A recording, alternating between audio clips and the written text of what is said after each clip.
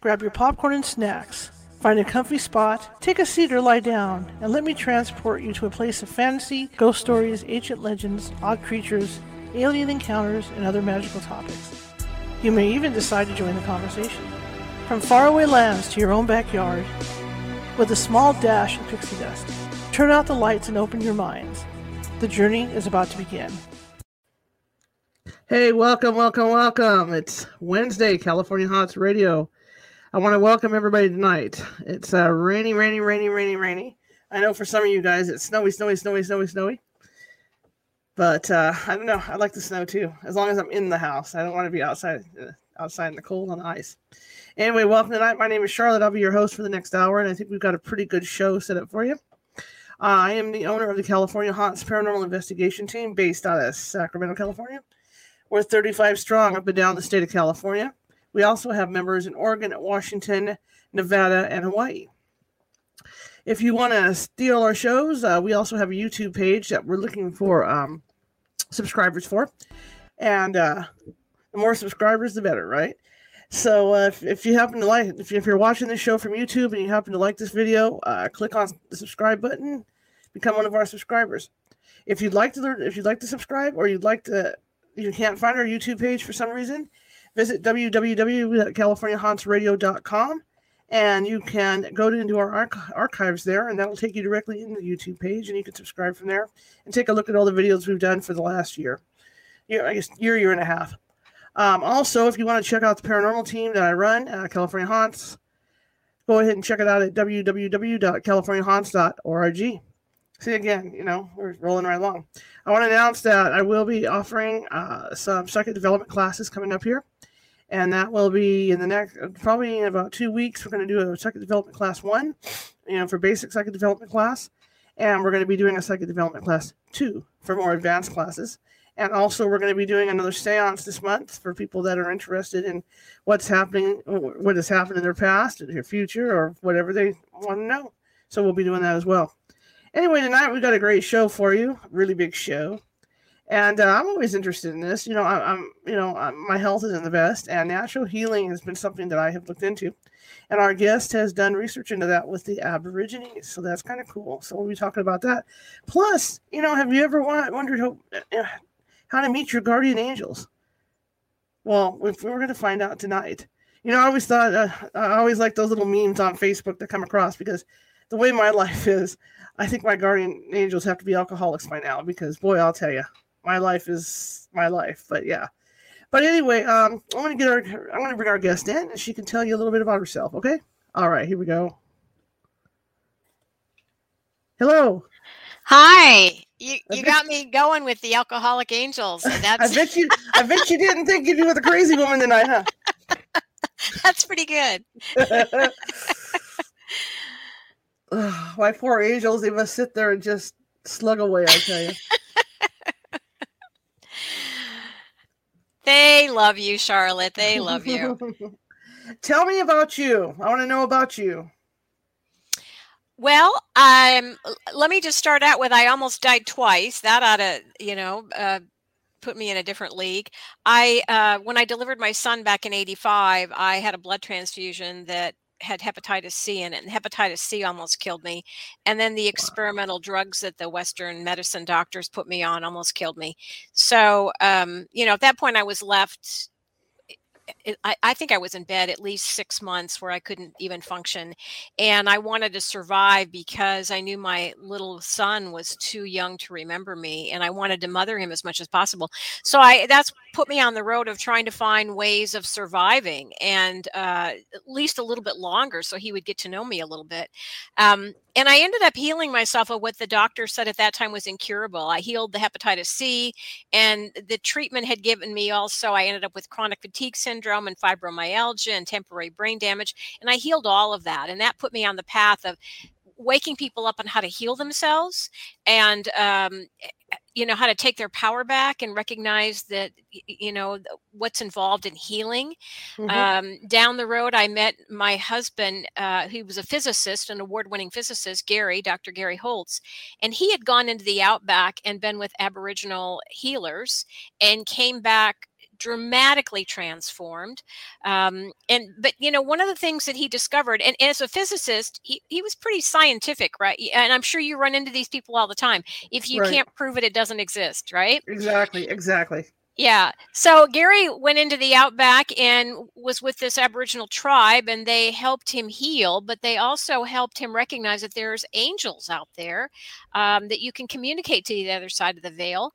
And that's one of the things that he discovered when he came back from the outback in 94. So watching him communicate on a daily basis to angels opened up that world for me and helped me recognize there's a lot that we can't see that does exist. Mhm. And then when he passed in 2007, I didn't expect, Charlotte, that he would keep showing up in my life. Every morning he would show up at 8 o'clock. If I closed my eyes, I could see like this black and white version of an eye that I knew was him. And he would show up in that image at 8:00 every morning for many, many months. And so that kind of, again, put me on this path of communicating to the other side of the veil and waking up to angels and how they can assist us and that sort of thing. How wonderful for you. That's great. I've had those Yeah. experiences, with my mother after she passed away. She still comes around, not very often, but there's a certain smell because she used to bathe in a certain soap. So I can Yeah. tell it's her when she's around me. Yeah. Yeah. Have you noticed that it's decreased with time, or is it still certain periods of time of the year, or you just It's never it, know? I just never know. We were really into the holidays, really into Halloween. I remember Halloween night, I was out surveying my yard display, and then she came up behind me. You know, or I could smell her Yeah. walking through the house, looking at the Christmas trees and stuff. Or she'll be Yeah. watching TV with me. I mean, she'll grab my hand as we're watching TV. Well, because there were certain programs we watched together. So I'll Yeah. hear her laugh, and this will happen. Oh, that's very Stuff like cool. that. Yeah. Yeah. So Yeah. it's kind of cool. It's I nice to think that, know.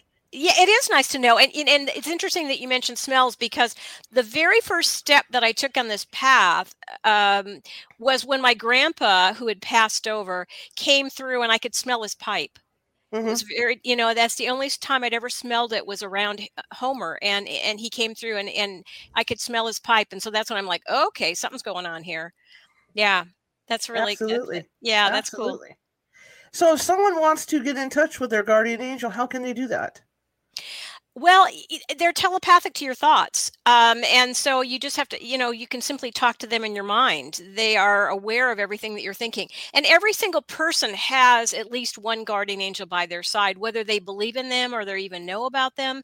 They're Hmm. there. They never leave you. They have a specific role where they're called guardian angels, because they're there to make sure that you're not harmed or killed or experience something that your soul doesn't intend. So that's why they're called guardian angels. And they're with you from your first breath to your last breath. They're always with you, and they do not turn into alcoholics, despite who they're taking care of. They don't have those kind of emotions. They have tremendous love for us, and they want to assist us. But because this is a free will planet, they have to wait for us to invite them. Hmm. Again, simply communicate to them with thoughts in your mind. They have no problem communicating to us. But I think here's the problem, Charlotte. I think this is where people get into trouble. They expect to be able, once they start deciding to communicate with them, Hmm. they expect to be able to see them or hear them. Right. And that's not, most people don't, very few people have those abilities. They will feel, that's clairsentient. Every person is clairsentient, where you feel the guidance. You feel that some people get tingling. They may feel, the hairs raise on the back of their neck or on the top of their head. But mainly it's that intuition, that gut instinct, that sixth Hmm. sense. That's how they typically guide most people. But very few people are going to see them or hear them. It is unusual to have that smell like you and I did. And that's Hmm. the only time I've ever had that. Hmm. The scent was that one time with my grandpa. So I think people have to let go of expectations about how they're going to show up. Interesting. Yeah, I kind of agree with you in that when people, think of their guardian angels, they want to be able to see them, but they can come in different forms. That's the issue. Is it? It's not necessarily family members that are your guardian angels. It's these other light beings, right? Right. I wouldn't even call family members guardian angels. Angels are different. They have Okay. not incarnated and led a human life. They can briefly take on a human form. And many people, I'm sure many of your listeners, have had experiences where um, angels have taken on a form briefly Hmm. to assist them, but angels don't need to. This is like a school they don't need to go to. They're so far beyond this. But we can have loved ones who kind of check in on us. Sure. And I would call spirit guides a different category. Spirit guides have had many lifetimes where they're highly evolved, a very high consciousness to them, and they know what it's like to have the human life, and they will choose to come back and help and assist, but they're not by your side 24/7 like the Hmm. guardian angels are. And you can have loved ones who come in and tune in like your mother does. They just like my husband does, my late husband. They come in and out just every now and then to assist, but the guardian angel is always by your side. You're never alone. Walks by your side 24/7. Is that the whole thing? Like when you're growing up and your mother says, "Oh, you got the good angel over here, and you got this other angel over here," and they're kind of battling it out on your Yeah, shoulders. yeah. Well, I only work with loving beings. There Okay, you go. I only work with benevolent spirit guides. I don't. I think that's more of the mind thing, But we don't have bad angels that we would ask for help. And let Right. me just say that the angels will never. Tell you that you have to, you should. That's the mind. The angels are directing you with guidance, but they never impose on your free will. They honor your free will. They respect it. You can make whatever choices you want, um, uh, but they'll never tell you you have to do anything. Hmm. Okay. So, and it is interesting that you mentioned young, when you're little, like your mom was saying. A lot of times we're able to see them, quite often we're able to see them up until the age of 5. We're able to see I'm sure you already are aware of this, right? They sometimes we think that children have these imaginary Right. Imaginary friends. friends. Hmm. Yeah, but they're just able to see, but because it's not fostered in our culture, they often lose that about around age 5. That makes a lot of sense. It makes a lot of sense. Yeah, because when you were saying that, you said, "Oh, children can see them." Yeah, that's the imaginary friends they see. Yeah, You yeah, know. Yeah, yeah. that makes a lot of sense. Yeah, I have to tell you, I remember this. It just came to mind. I was in the grocery store parking lot, and I just happened to overhear this conversation where this mom and was unloading the groceries into her van, and the little girl was going to get into the car, and the little girl said to the mom, "Oh, she jumped too." Because the little girl had jumped into the car, and so it was, and I'm sure her mom thought it's purely imaginary that whoever this little companion was jumped as well, but the little girl was able to see that, and I heard that, yeah, she jumped too. Thought that was so That's cute. really cool. That's a really Yeah. cool story. Um, I was just going to ask you something. I'm having one of those days. About guardian angels. Let's see. Is that little voice? Because you always think, that there's a little voice inside your head, when you're doing stuff. And there's a little voice that always comes back and says, "No, maybe you shouldn't do that. Maybe that's not a good idea." Yeah, it can be. It quite often is. The guardian angel is like the first responder. They're Okay. like the very first, they're like the gatekeepers, okay? So you may have a lot of help come in, but the guardian angels are always there and they're the first ones to respond. So you can have this inner wisdom that can come from a number of places, but quite often it is the guardian angels, and they will be the ones who um they can pop thoughts into your head, so you might just all of Okay. a sudden get like, oh, I need to leave now, or I Hmm. almost forgot something, or a number of things that they're helping you, or that doesn't feel right. They're assisting you, honoring your free will, but they're assisting you to make better choices. Or maybe it's. I was thinking too, like how mothers have that intuition about their kids. Yes, yes, and we're being guided and helped as well. Now, there is a difference. There is a difference between your intuition, which is that inner compass, Sure. right? That GPS. Sure. But that's also, the intuition is also one of the ways that the guardian angels communicate with you. It's not always them, but it's just one of the ways that they Mhm. communicate. They can communicate through dreams. They can communicate through, like I said, popping thoughts into your head. It's really easy for them to manipulate things like computers and songs. And all of a sudden, with my Pandora, have Pandora playing, and all of a sudden a different song will come that's exactly what I needed to hear. Or Mhm. it's especially from my late husband, we had this song that we always used to listen to together. That song used to come up all the time after he passed. It was just another way for him to say, hey, I'm here with you. You're not by yourself. Yeah. I can tell a story about that too, because I have congestive heart failure, and I was terrified, and I had to go do this test where they had to speed my heart up to look at the stuff that was going through my system, and I went into this clinic, and I think the deal was my heart would speed up, and they were having trouble doing it because they were afraid. Mm-hmm. And my father used to listen to big band music. And I'm sitting in this little tiny room, this little cubicle room, waiting to go. And it was on some rock station, the radio. And as I'm sitting there, all of a sudden the station's changed. And it was all big band music. Yeah. One of my father's most favorite songs before I went in. Yeah. It's pretty cool stuff. That's pretty cool. Out there. Yeah. Now that's an example right there of how you're being assisted from the other side, and that your dad was coming to calm you down and let you know I'm here. Yeah. Yeah. Yeah. And did you know that, Charlotte, right away? Did you know that that was him? As a ghost hunter, yeah, because it was his favorite song. The one song that did come on. He always liked he had this one particular singer that he liked and all this, and so that was the song, yeah. The song Yeah, that's pretty cool. And did you also feel a calming influence as well? I did. In fact, that was the day they were able to take me in and actually do it.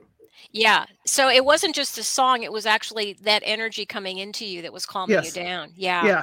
Yeah. So that I could go through with the test. Otherwise they couldn't do the test. Yeah. Yeah. So you were being helped. That's pretty cool. Yeah.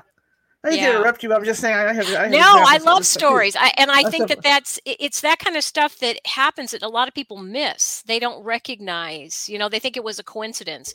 Coincidences are often, as you know, something going on from the other side. Right. Absolutely. So if somebody, like we talked earlier, in the beginning, there's people out there that want to contact their guardian, to contact their guardian angels. I mean, they don't necessarily have to see them. Is there a way that they can meditate to do that?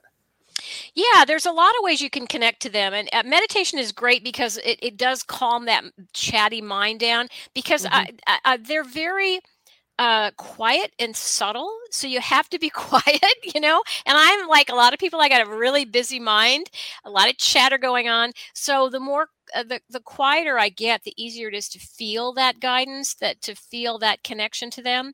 But so meditation to me is like going to the gym, right? To strengthen that muscle, and it's to learn how to quiet that mind down. Even if you just do a couple minutes a day, it's about learning to just still the mind so you can feel that inner guidance, whether it's coming from them or a higher consciousness.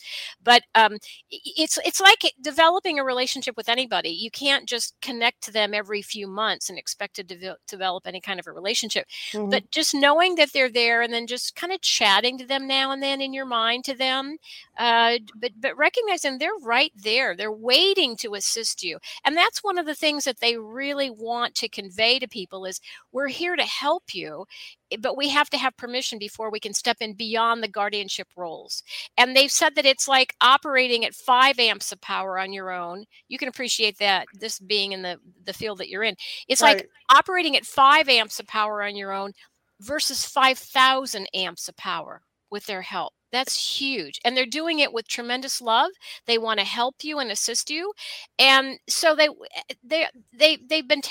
told my husband this, they told me, please tell people to ask us to help them more.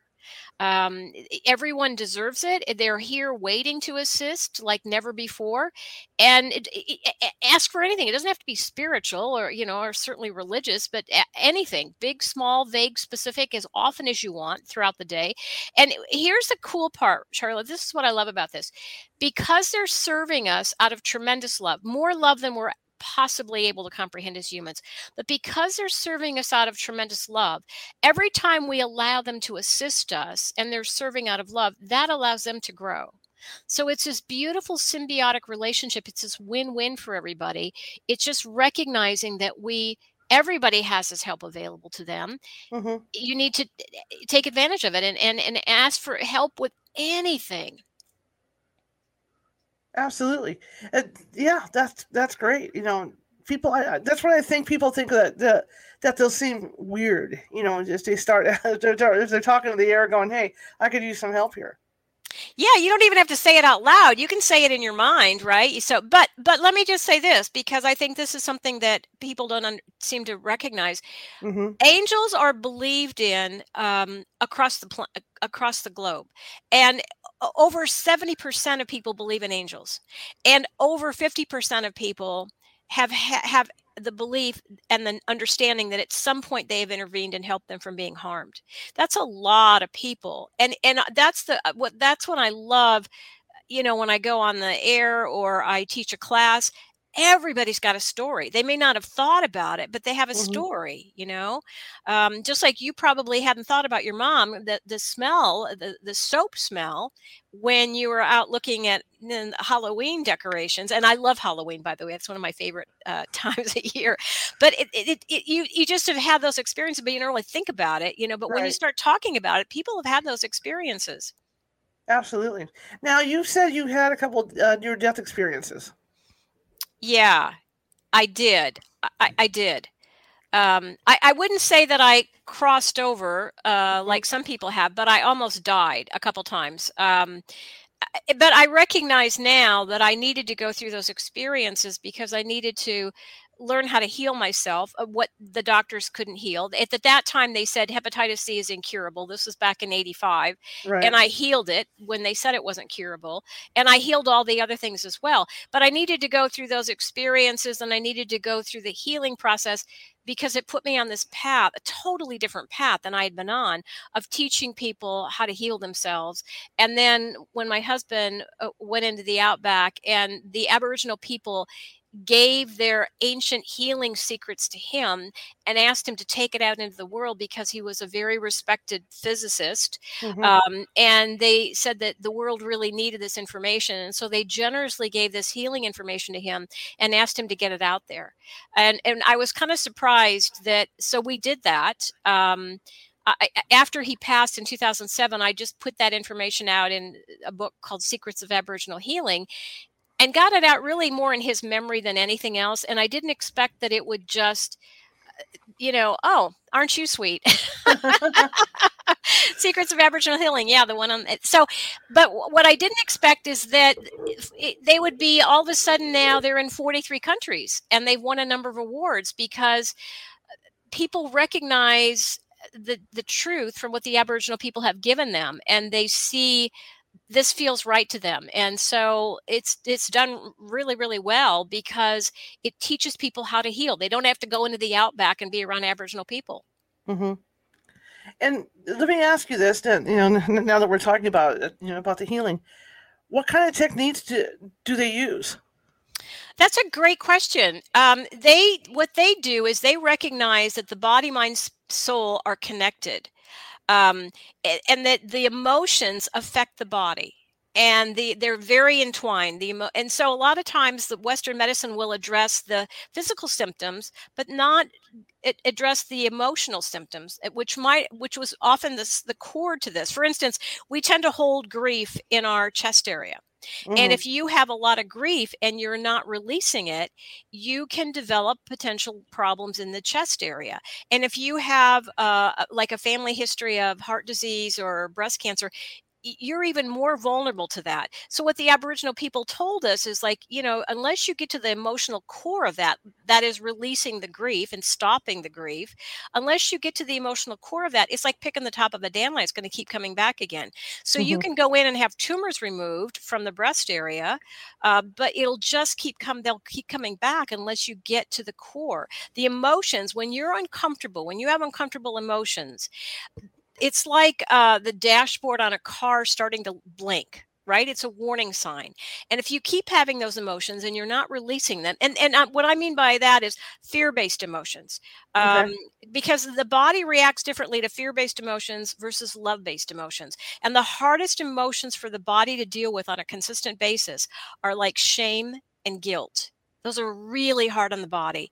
People think it's anger, but anger is released. If you think about it, it's a very quick release. But shame and guilt, and even fibromyalgia, which is on the rise, fibromyalgia is often stemmed from fear-wide, a lot of fear throughout the whole system. It's an autoimmune disease. So unless you get rid of that, you stop doing that and you shift more into love-based emotions, Hmm. it's really hard on the body. And the best emotions to have to heal with are gratitude. It's a very different response. It's a different chemical response throughout the body, and Hmm. it creates a different cell. So, Dr. Emoto's water experiments showed us that those cells are very different than fear-based cells. The love-based cells are very beautiful, symmetrical, almost like snowflakes. And so it's a different chemical response. It's like creating this vibrant body with these love-based emotions. Forgiveness is another good one. Um, those are really powerful for helping your body to heal. And whereas fear-based emotions will create problems with the body. So the mind will lie to you, but the body does not lie. And the body Hmm. will tell you when it's uncomfortable emotionally, it's affecting the body also physically. And so if you continue to have those, if you marinate in those fear-based emotions or toxic negativity, that blinking dashboard now all of a sudden is lit up and the light stays on all the time, and now you have a physical disease. So that's why you want to go back and figure out what kind of emotions have not all the time, but quite often. And that's what the Aboriginal people told us, is you can't separate the mind and the body. And the other thing is the soul is involved. If your soul intends for you to have these things, um, sometimes it's to help people let go of this life in this Hmm. lifetime. Sometimes it's to help their family and friends let go of them. This is why we might have these painful challenges, like cancer or something, to help us let go of this life. But if the body, mind, and the soul are all aligned with healing, anything can be healed. It doesn't matter what it is. And so that's why when I was really sick, I had to learn how to align my emotions, because I thought I thrived on stress. Hmm. And I had to learn that's not healthy. And I had to learn how to c- be more mindful of my emotions and my thoughts, and also I was really not paying attention to what my body needed. I was so numb to what it needed, and giving it rest, and feeding, eating. So it's not just about eating healthy food, it's also paying attention to the emotions and thoughts that you're also feeding yourself too. Well, that makes a lot of sense because if you dwell on something, and there's something that's eating you, and you dwell, you can feel it in your body. You can feel it. Yeah. In some cases, you get upset stomach or whatever, from Yeah. dwelling on stuff. Yeah, it's very specific where those that energy gets stuck, or where those emotions lie. I mean, it's very specific. For my husband Gary, he had developed multiple sclerosis. Where he was actually quadriplegic, and he what happened was, and this is what the Aboriginals taught him when he was in the outback, is that Gary had had a really tough childhood. He had an alcoholic father who used to beat him. And Hmm. so Gary, we talk about that in Secrets of Aboriginal Healing. So Gary learned with his brilliant mind how to numb himself to those emotions, to the point where he actually numbed himself physically. And the Aboriginal tribes people, the healers, they're taught him, you've got to learn how to feel those emotions, but then let it go. You don't keep dwelling on it. You forgive your father, and you let it go. And that's when Gary started feeling his feeling in his body. He hadn't felt anything from the neck down for about 7 years. And after being with the Aboriginals for a very short period of time, about 2 weeks, he was able to start feeling in his body again. And it changed him dramatically in a number of ways. But more than anything, it helped him realize the connection between the body and the mind. And he came back. He was already a physicist, but he came back from the outback and he got a couple of degrees. He got his doctorate degree in immunology so that he could practice practice what the Aboriginal people had taught him, which is called psychoneuroimmunology, how the mind affects the body and the immune system. And so that's what he practiced when he came back from the outback, and wrote this beautiful book about secrets of Aboriginal healing, to help people, because it got to the point where, Charlotte, we were so inundated with people who wanted help. We're like, okay, how can we help more people? We can't keep doing one-on-one. It's too much. Right. So that's why we put the information in Secrets of Aboriginal Healing, to help people recognize how they could do it. And the 5 steps that the Aboriginal people suggest, we lay it all out in that book, Secrets of Aboriginal Healing, so that they can see how to do it. And again, I'm incredibly grateful for the Aboriginal tribes people who generously gave to white people their ancient secrets, because the Aboriginal people in Australia are the oldest continuous culture on the planet. They've passed this information down word of mouth. And so they gave this information to us to get it out into the world. And it's nice to see that it's doing very well. But one of the things that I think you would find interesting about the Aboriginal people is they have a lot of the abilities that you've already developed, right? They know how to see to the other side of the veil. They can, you might call them ghosts, you might call some of them guides or angels, depending on who you're dealing with. But the Aboriginal people are telepathic to all these things. They've never lost that ability. They'll tell you, when we started speaking out loud, that's when we lost our telepathic abilities. And they think that speaking out loud is very primitive and chaotic, whereas telepathy, it's so much more effective. Sometimes I'm just downloaded with a lot of information in just a second, right? Rather than painstakingly one word at a time, speaking it out loud. So the Aboriginal people they can see into these other dimensions. They can see who the guides that are around you. They can speak to them. They can communicate to animals. They would communicate to the plants to find out what could help heal what. They would communicate to the water to find out where the water sources was. So they have these amazing, the remote outback Aboriginal people are the ones I'm talking about. They have these amazing abilities because they've just always maintained it. And they're very isolated on purpose. So this is why they gave us this information, because they said, you guys are really missing a huge piece. And they're right, we were. So, well, this is the question I was thinking, is that if people use those teachings, like from your husband's book and your book, now can they incorporate the help of guardian angels with all that? Yes, absolutely. And they can still use what Western medicine offers or other healing modalities. You can use it all together. It's all complementary. But absolutely. And that's the beauty. And that's why I wrote, the last book about Angels in Waiting is about telling people how to start using. Oh, you're so sweet, Charlotte. You're so good at that.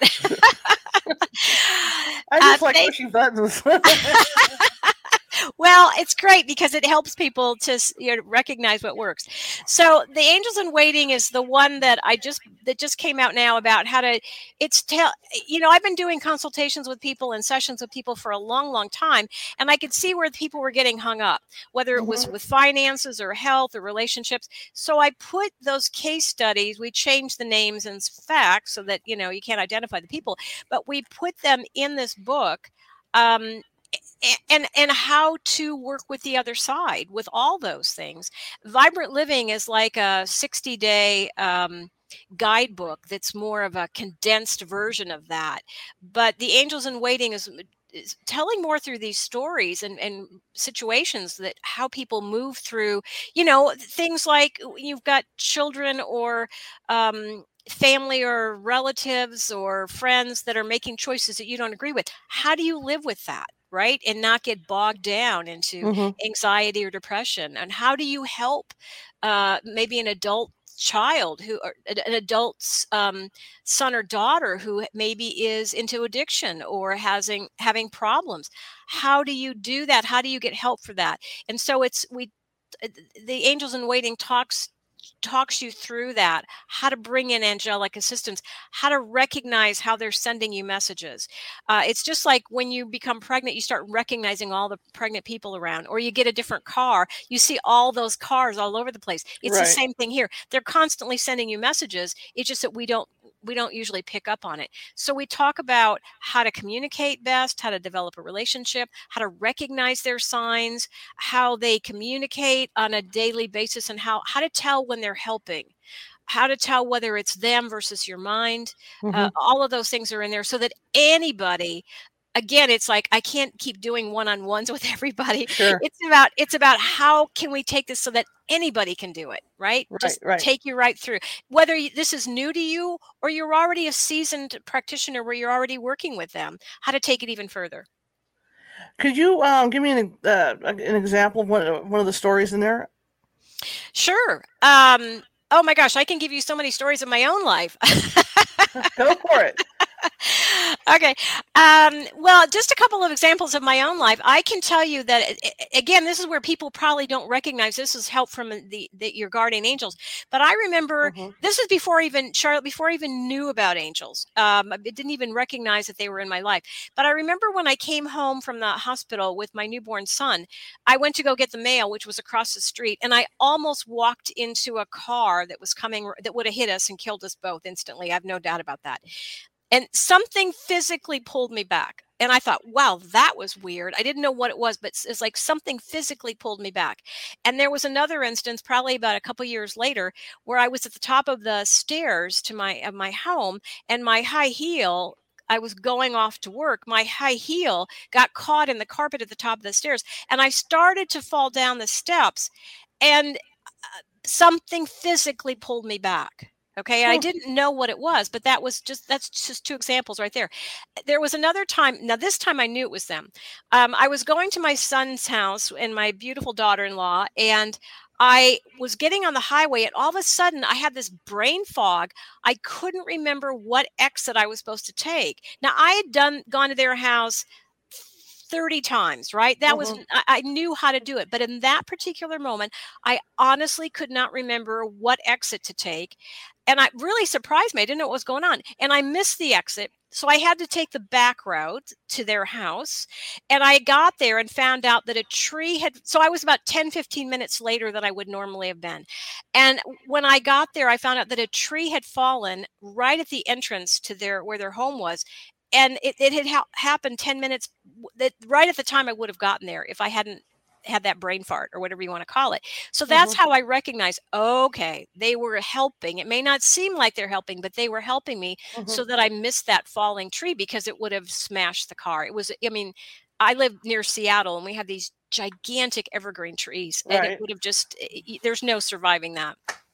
Yeah. Well, that's interesting because, just in July, my sister told me a similar story to your story on the stairs. And I think she was walking in her garage, and she tripped backwards. And that's interesting. And someone caught her. Yeah. But there was nobody physically there that she could see. There was no one there, no. Yeah. That's the guardian angel. Yeah. Yeah. So stuff like that happens. It's just that I think it happens a lot more than we think it does. And in cars, where I know there was one time I was driving in Seattle. I was coming back from the airport, and I had my husband and my son in the car with me. And it was late at night because we were coming in from the airport. It was probably at midnight, and it was dark out. And it looked like somebody had fallen out of it, like a person going down I-5. It looked like somebody was on the highway, rolling on the highway. And all of a sudden cars are just swerving because you're going how fast on the highway, right? Right. And so all of a sudden you're trying to avoid what you think is a body. It wasn't, I was the one driving, but something pulled that car out of the way. I knew it wasn't me. There was no way I could have reacted that quickly or had the strength to pull it like that. So that again was the guardian angels. It wasn't a body, thank God. It was a blanket or a sleeping bag or something that was elongated, and it was rolling, and it looked exactly like a body, but cars were just swerving everywhere. Nobody hit anybody. It was just such an interesting situation. Again, at that point I knew. Okay. So yeah, I'm sure you've had moments too. I have too. Yeah. I had a lot of those moments, but yeah, I agree with you. There is stuff that happens that you can't explain. Yeah. and Yeah. it's nice to think and to look at the way you're thinking of it being as being guardian angels. It makes it more pleasant. Yeah, and so people will say, "Well, where were my guardian angels on that one?" Right? Right. Because something happened. It's again, it's according to they have permission to step in and intervene if it's not something that your soul wants you to go through, or if you're not supposed to be harmed or killed in that particular way in that particular moment. They have Mm-hmm. permission to step in. That's why they're called guardians. It's why they're constantly by your side. Some people have more than one. It's just that they're there to assist. And if you need to go, and sometimes I've been blindsided, right? I've gone through things that's like, whoa, that was. Um, it's because it's needed. We need to go through that experience. I can tell you, Charlotte, I've gone to a couple of conferences on angels, and the second time I went to an angel conference and I got a speeding ticket, it's like, okay, now whenever I go to an angel conference, I know to just really behave in the car. Do not be speeding, because I tended to drive too fast. But it's like, okay, I get it. Right? By the second time, you really should be paying attention. That's funny. Yeah. I love these stories. These are great stories. Yeah, I think it's just, I've having been around my husband who could communicate to them all the time, Mm-hmm. I started recognizing more how they are helping us and assisting us and creating these synchronicities. Here's a story that I think you'll like. Now, I talk about this story in the Aboriginal Secrets of Awakening. This is like my story about what happened to me and what happened when my husband passed over. My husband, when he died in 2007. Mm-hmm. And we had him at home to pass, and we had hospice coming in to help him. We knew he was going to pass. And the last couple days, he was not able to join my sister. My sister came to live with us for a while to help care for him. And because there was so much work with the business and we needed assistance, and he was in the stages of passing. And the last couple days, he wasn't able to join us at the table and eat with us. And it was kind of like, okay, these are the last few days. He can't get out of bed anymore. And my sister and I noticed that when we were sitting there at the table eating, there was a deck there, and it was all windows where we were eating, and there was a little hummingbird sitting there watching us eat. Okay. And that started happening where the hummingbird was starting to watch us eat when Gary was starting to pass and no longer able to join us.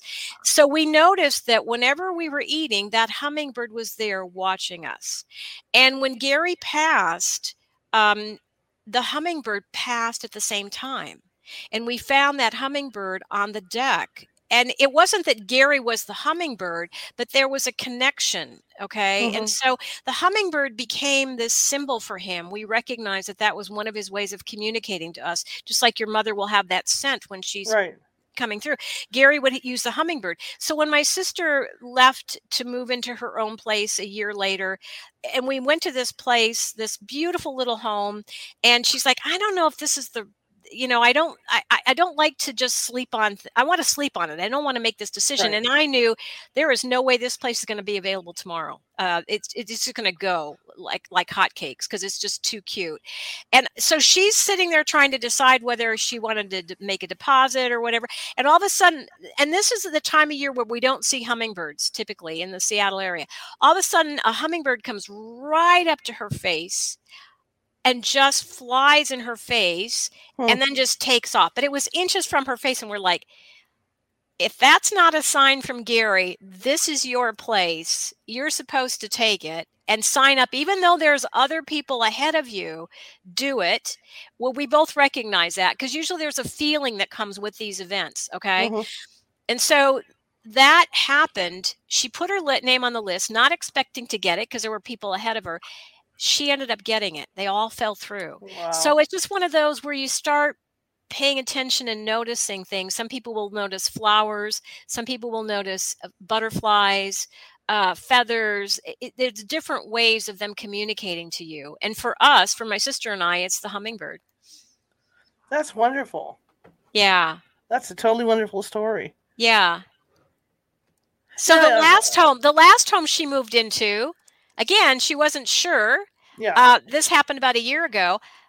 Wintertime, right? All of a sudden, a hummingbird. Okay, this is even better. So she's there looking at the house, and they're outside, and all of a sudden, a woodpecker shows up in this neighborhood in the middle of the city and starts, chipping away at this tree in their front yard, which is Mhm. really unusual because usually they're in the forest. And so they start looking at this tree because this woodpecker is there pecking on the tree. All of a sudden, a hummingbird comes and sits on the branch in the tree. So the hummingbird, they needed to have the woodpecker get their attention to then look over and see the hummingbird. And again, Lori's like, okay, I guess I'm supposed to be moving here. And so she did, and she loves it. That's that is really cool. That's Yeah. definitely cool. Yeah. Yeah, I think I think people see and hear signs every day, like you say, and they don't realize it. Yeah. Yeah. And I'm sure you've got those stories too, where, with what you do, you see automatically, you pick up on those signs right away, whereas other people wouldn't recognize that's what that is. Well, that's the thing is, I always tell the story about my mother going in because she had, well, dementia, of course, but when the doctors would sit there and look at me and go, well, does she hallucinate? And I thought, well, to me, she doesn't hallucinate. And then I would tell them what I do, and I'm like, I know I've seen it over and over with old people. As they get closer, they see their deceased relatives and stuff. So I don't know what you want to term as hallucinate with her. Exactly. They start seeing more from the other side, and they start seeing people gather in their room, that have passed over. Yeah, absolutely. Yeah. So it was really awkward with the doctors. They don't understand, and that's okay. That's just where they are. That they don't understand. And it was kind of like that when I healed myself of all these things. I had the researchers following me because they didn't understand how I did this. Now I knew how I did it, but I knew there's no way they're gonna understand this. It doesn't make sense with their scientific mind. And so that was really the biggest thing that happened to Gary when it went into the Outback, is as this award-winning physicist, very scientific minded, to come back and realize, whoa, there's a lot out there that's gray that still exists, even if I can't prove it. Right.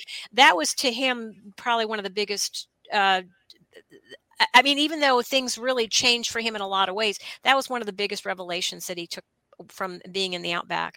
Now, that's one of the thoughts I had was when he came back from the Outback, and being a scientist, what did you think when he started talking about this stuff? Well, I didn't know him then. That was in 94. Okay, I didn't meet him till 2001. So it dramatically changed him. And so when I met him in 2001, he was already operating as a doctor of immunology, practicing psychoneuroimmunology and practicing what the Aboriginal teacher had taught him. People had taught him how to heal.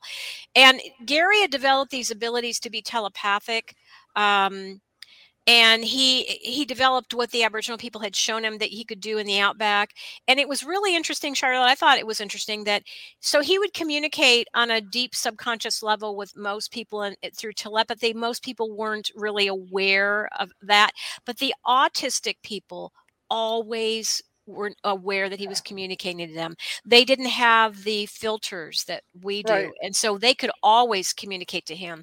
And we had friends that, they had an autistic son, and he would just be laughing, and they're like, what are you laughing at? And he's like, oh, that Gary is so funny. I mean, they didn't have to be in the same location. And that was the other thing. When we came back, when Gary came back from the Outback, when he was there, he experienced seeing Aboriginal healers who had passed over, seeing apparitions. That was such a bizarre thing for him. And whenever we were going through something really challenging, an Aboriginal tribesman would show up. Gary could see him, and he was always this comedic relief, because he would always show up when things were really stressful, and he would always have this attitude of, don't take it too seriously, right? And he'd just be doing these antics, dancing around this Aboriginal person to get us to realize, it's all good, it's fine. So whenever we got things got a little bit nerve-wracking, this Aboriginal healer would just show up, and Gary just start laughing, because he'd always had a way of doing that for him. Well, it's kind of like the philosophy of, the sun will rise tomorrow no matter what.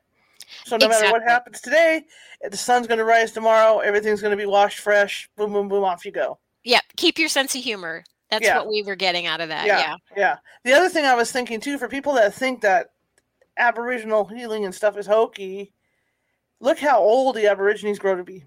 You know, there's a reason why they age as well as they do, and then they get as old as they do. Yeah, and I'm talking about the remote ones here. They are Right. the oldest continuous culture on the planet. We know they're at least 60,000 years old, Right. which is so old. It's so ancient. Exactly. 60,000 years old. So this is information that's just been passed on from generation to generation. And, you know, this is why they said, you know, Western, you guys may be a quote unquote civilized culture, but you really don't understand, especially how healing works. And that's why they wanted to give us this information. That's fantastic. Yeah, it was very kind of them. I got to read those books because I'm really into that stuff. And seriously, you know, I know I don't meditate as much as I used to, but I used to meditate every evening for 30 minutes without fail. That's great. It was great. It was calming. It was great. You know, it's like you get that whole come see, come saw thing. But what people don't realize with meditation is it's not just sitting there calling in your guardian angels either. You can do healing meditations. You can do money meditations. You can do all kinds of meditations. You know, whatever you need to do to manifest what you want in your life. And when you do that, when you meditate, you're also building, you may not feel like you're getting anywhere, right? Mm-hmm. A lot of people think, oh, that was useless. My mind just took off. Well, every mind takes off, right? It doesn't matter how seasoned you are.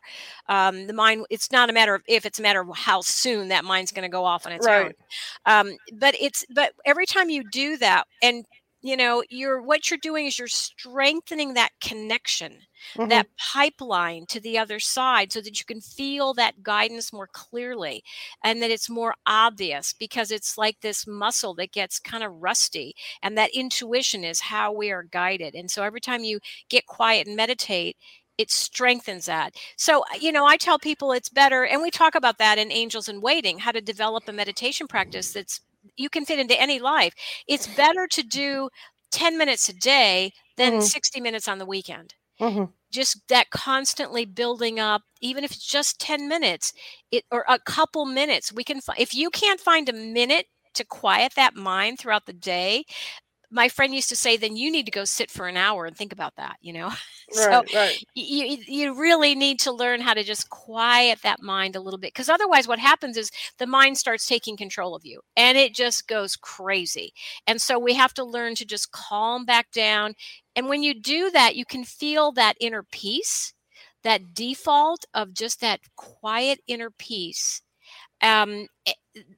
Rather than the mind kind of having its way with you. Mm-hmm. And that's what the Aborigines, and I think we talk about that also in Secrets of Aboriginal Healing, is how the Aboriginal people will tell us that.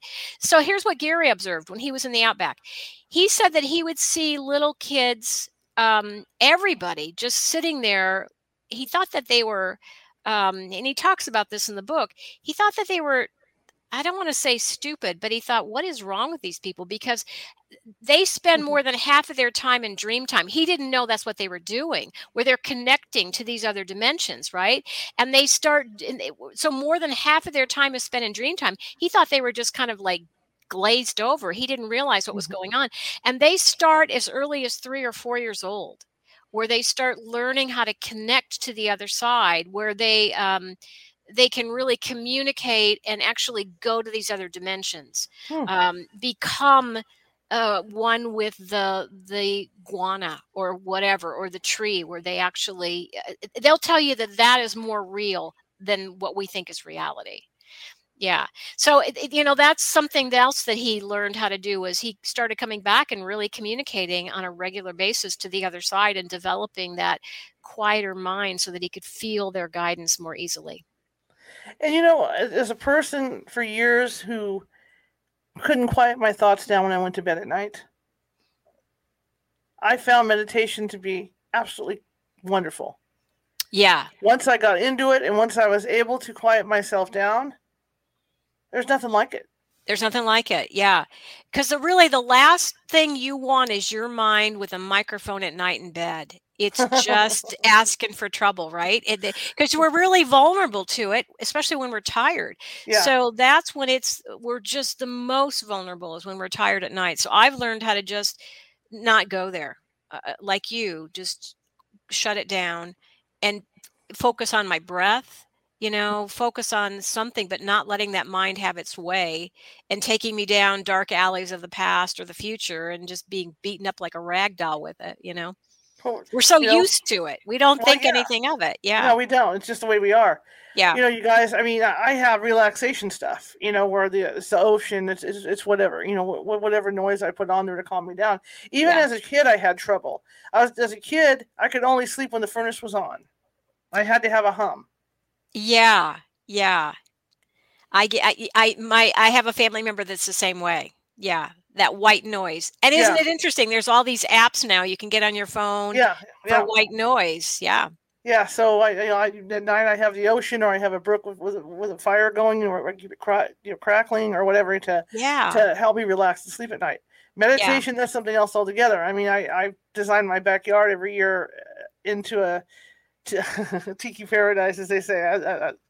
Well, that sounds like fun. I was in the islands and loved it. So that's what I do every year, So I Yeah. go back there and meditate. I mean, it's a great Yeah. meditation area. Yeah. And so and then I've got a fountain, a 3-tiered fountain back there where I can hear the water, and just sit back there and meditate. Yeah. And there's a lot to be said. And I know people will just go, ugh, they keep pushing meditation. But there's a lot to be said for meditation. Yeah, and that's one of the things I used to teach meditations. I used to teach to people, and I would ask how many, and actually at most of the classes, whether it was a healing class or it was about angels, I would ask how many people meditate. And a lot of people would raise their hands, actually, usually more than half the room. And I would say, okay, of you people who meditate, how many can tell the days you don't meditate? They all raise their hand, because that's when you can tell that the mind has you're just become a prisoner to it more easily. And by learning how to just shut it off for a while, even if it's just for a minute or a half a minute, it does make a difference. That's how you learn how to control it rather than it controlling you. Oh, yeah. And I can feel it. Like I've taken muscle relaxants because of my back problems. But with meditation, I can feel the same sensation as my body, starting at my feet, as my body goes into that relaxed mode. Yeah. And that's what the Aborigines have been teaching us, is that the mind is really, really powerful. And it's going to affect your body. It's going to affect your health. And if you don't pay attention, it can lead to disease. And so this is about learning how to use it as a powerful tool, but not be sabotaged by it.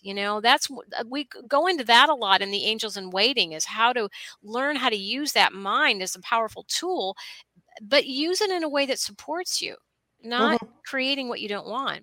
Because a lot of people tend to obsess about what they don't want. Right. And then they end up creating that. And it's just being more mindful and more conscious about, is this toxic and negative and judgmental? Because that's not going to help. And eventually over time, it's going to create problems. And how to start feeling more gratitude. Gratitude is huge. I mean, I don't want to sound new agey or hokey, but gratitude can change you very quickly, because you can be really annoyed about something. And then you start thinking about, okay, what am I grateful for, even about this situation? And that just changes not just the mindset, but you can just feel the physical response instantly. Can your guardian angels help you with your health issues? They can. Yeah, they can. And again, now here's something to keep in mind. They are governed by certain laws, and so they are limited on what they can do, but they will respond every time, but they're going to do so according to what your soul intends. So if something is there in your life for a reason, they are not, and the soul does not intend for that to be healed yet, or for whatever reason, they're not allowed to heal it, but they can help you in other ways. They can maybe help you understand how you might have been creating this problem, how to change it.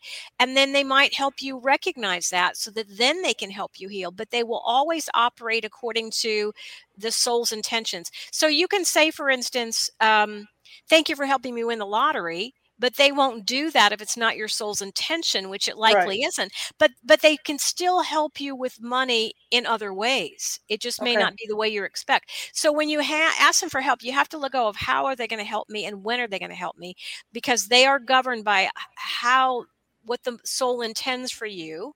And but they can still help in many, many ways.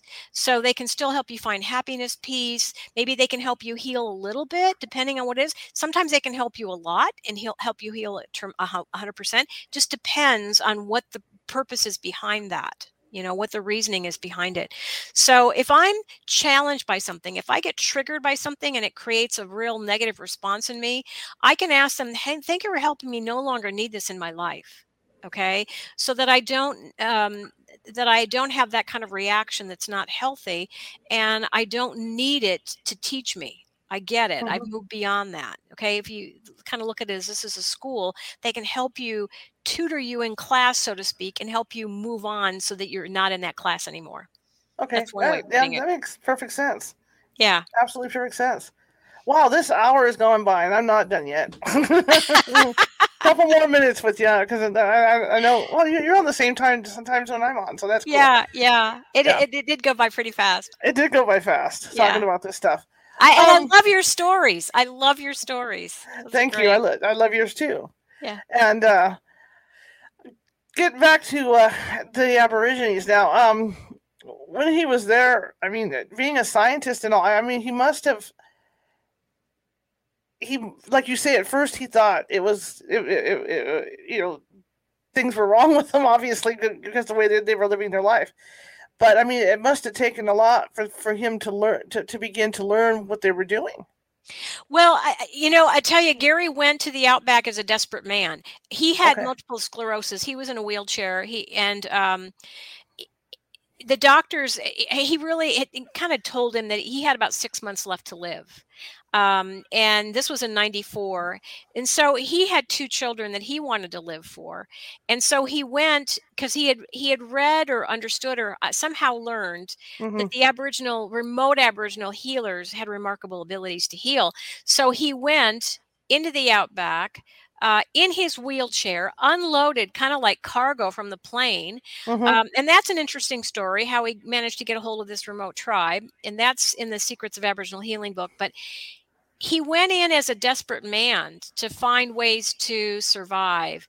And so spending that time with them was a desperate act. And he actually lived, he went into the outback in 94.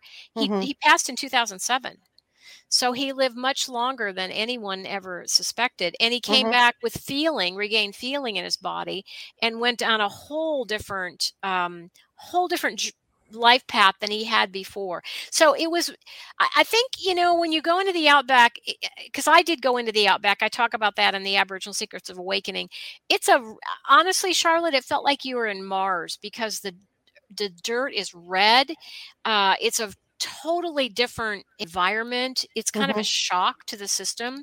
And so I think he probably needed that to get him to shift out of some of these mindsets that he had as a scientist, that this is not life as you know it, and to be around these people that had amazing abilities and that could tell him things that there's no way they would have known that unless they were tapping into some kind of an inner knowledge, or something that he didn't have access to, that he didn't know. So was fascinating to him. It dramatically changed him in many ways. And he would tell you that the thing that changed dramatically was his understanding of life after that. Okay. That's great. This is something like as a writer, I always ask businesses when I'm interviewing them. You're standing on a corner in Las Vegas. You got all these other people that do similar work that you do. How do you get people to come into your place to talk with you? Well, this is where I ask the angels to help. What am I supposed to be doing and to help me? Because when I knew that they wanted this information out about this book, right? I don't like to write. I hate writing. You love it. I don't. I don't know how to write. But yet I've just finished my 4th book, and the first couple have won awards, and they're in 43 countries, like I mentioned earlier. It's because I allowed their help. Sure. I could not have done that on my own. There's no way I could have done that on my own. So by allowing them to help me, they've helped me get this information out, and to get the because it really is about, that's my passion, is helping other people, whether it's helping them recognize there's a lot of help available to you, but you've got to ask, Yeah. or how to heal, or recognize why this is in your life. So that's, but it was something that, again, it was my soul intended these things to happen. So they had permission to assist me with this. And so when you go where your soul wants to go, you're going to love where it takes you, and they can help you get there easier. They know how to, they don't have the limitations we do, and they see the bigger picture. We're creating a lot more pain and struggle than we need to. So they're here to help you with that if you allow it. And, that means following that intuition, that gut instinct, that's that sixth sense. That's how they guide you. But you'll also see other things, like my sister seeing the hummingbird all the time whenever she's supposed to move. I don't know that she'll move now without seeing hummingbird. But it's just, there's different ways that people are helped. And so you start recognizing that and start working with them.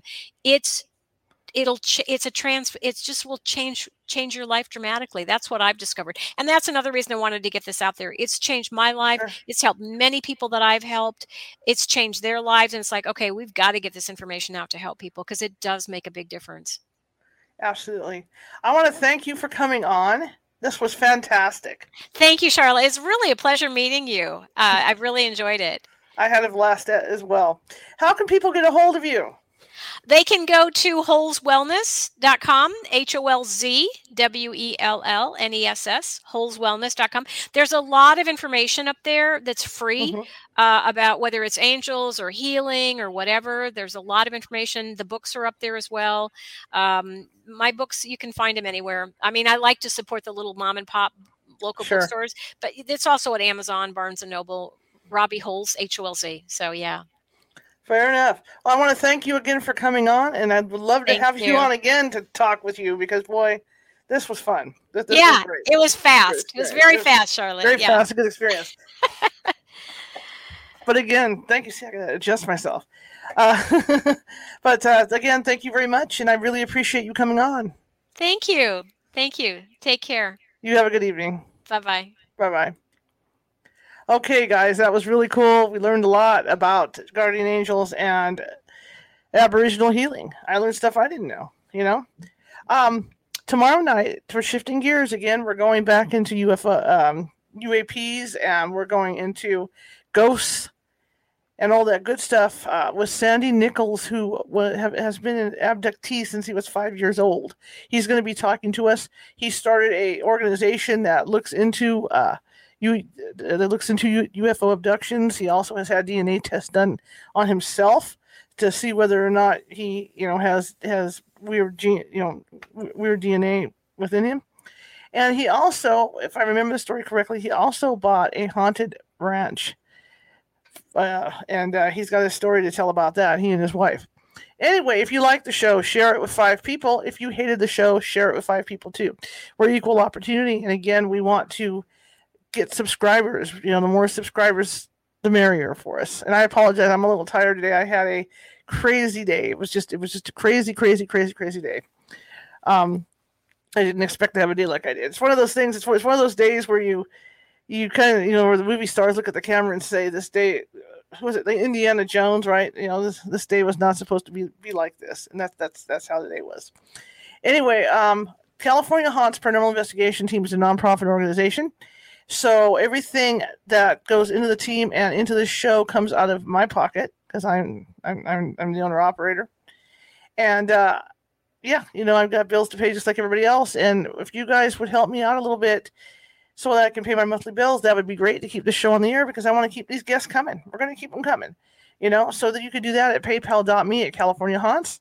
Or if you have a Venmo, it's a lot easier at Venmo. Venmo, type in California Haunts, and you can do it that way. Just boom, that quick. Also, my website at www.californiahauntsradio.com. I'm going to begin putting the Blog Talk shows, which are podcasts, on that site starting tonight. And so in a couple of days, if you guys go on there, you'll be able to go all the way back to 2007 when I started doing these shows. Via, I hate when I do that, via Blog Talk. So you'll be able to hear those archives as well. But I want to thank you guys for coming tonight, and do come in tomorrow because, like I said, Sandy Nichols is going to be with us. And again, to remind you, I'm going to be putting out a notice about psychic development classes that I'm going to be teaching, as well as another seance that I'll be doing with me. Gosh, see, I am tired. With one of those mediums on our team. So there's going to be info about that coming out. Plus some classes, if you guys are interested in ghost hunting classes and stuff like that, I'm going to teach. So anyway, thank you very much for coming, and I hope to see you guys tomorrow at 6:30 p.m. for Sandy Nichols, because that's going to be a really cool show, because he's going to talk about being abducted and some of the other stuff that he does. All right, thank you very much. Have a good one. Let me go ahead and run her information for you guys so you can see her website and where to get her books. So the website is Holz, HOLZ, wellness.com.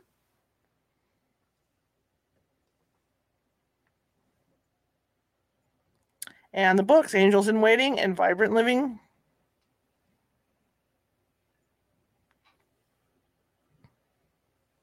And Aboriginal Secrets of Awakening and Secrets of Aboriginal Healing. And as she said, those can be purchased at local booksellers as well as Amazon.